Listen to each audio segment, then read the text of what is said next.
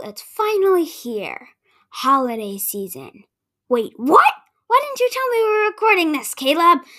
Okay, intro. Hi and welcome to What's Up, the news podcast for kids. I'm Eli Goldman, and with me as always is my co-host and brother, Caleb Goldman. Hi! I am so mad at you, Caleb. The listeners just caught me bathing in my holiday bath. Ugh, I'm dripping wet. Well, I guess you heard me say, well, it's finally here. Holiday season. It's your fault you took a bath before the show. I just finished playing football. I need to take a bath. You could take a shower. Oh, anyway, I need to get dressed. You take it away with Kwanzaa. Kwanzaa? Okay, I'm ready now. The first winter holiday we will discuss is Kwanzaa. Kwanzaa in the U.S. will start on December 26th and go till January 1st.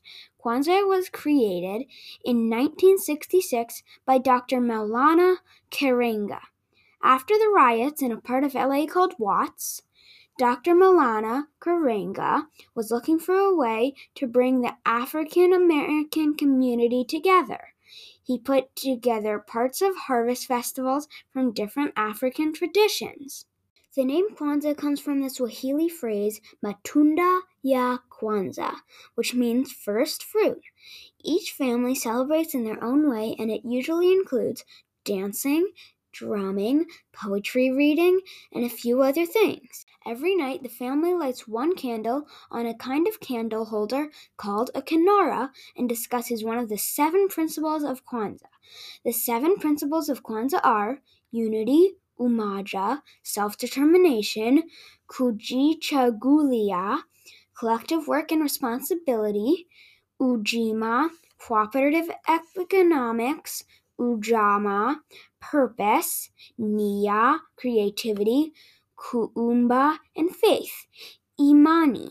To go along with these 7 principles, there are 7 symbols: placemat, the crops, fruits, nuts, and vegetables, ear of corn, the 7 candles, the candle holder, the unity cup, and gifts. That sounds a little like Hanukkah. Yeah, but anyway, we'll talk about the big one next. Christmas. 9 in 10 Americans celebrate Christmas. Since most of you already know a lot about Christmas, we thought it would be fun to explain a few popular traditions. Wreaths. Wreaths come from ancient Greeks. It represents Jesus' crown of thorns and the circle of life. Yule logs. Yule logs are logs and fires that come from the ancient winter solstice. There is even a TV show about them. It is a 17-second replay of long burning in a fireplace with Christmas music. It lasts 3 hours. Weird. A whole show about a log for 3 hours? Nutcracker. The Nutcracker is a ballet about a girl named Clara who gets a nutcracker for Christmas and it comes alive. Then it helps Clara fight the evil Rat King. This may sound weird, but some people use pickles on Christmas, hide them around the tree, and the first one to find it gets something special.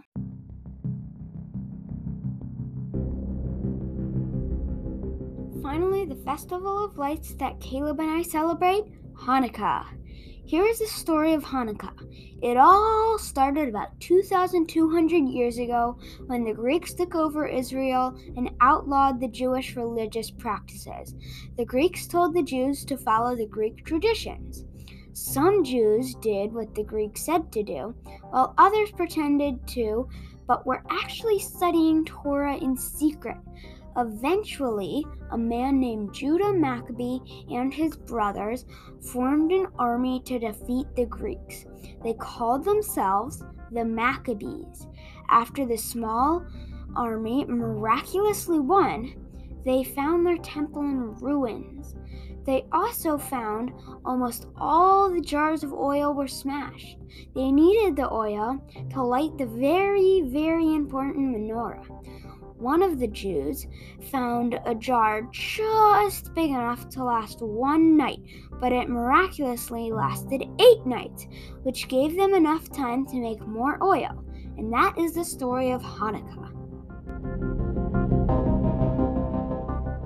To celebrate Hanukkah, We light Hanukkah for 8 nights. We also eat donuts called sufganiyot and potato pancakes called latkes, because they're made in oil and that reminds us of the miracle. We thought it was interesting how many similarities there are among the holidays. For example, both Kwanzaa and Hanukkah use candle holders. Christmas is similar to Hanukkah because of the gifts.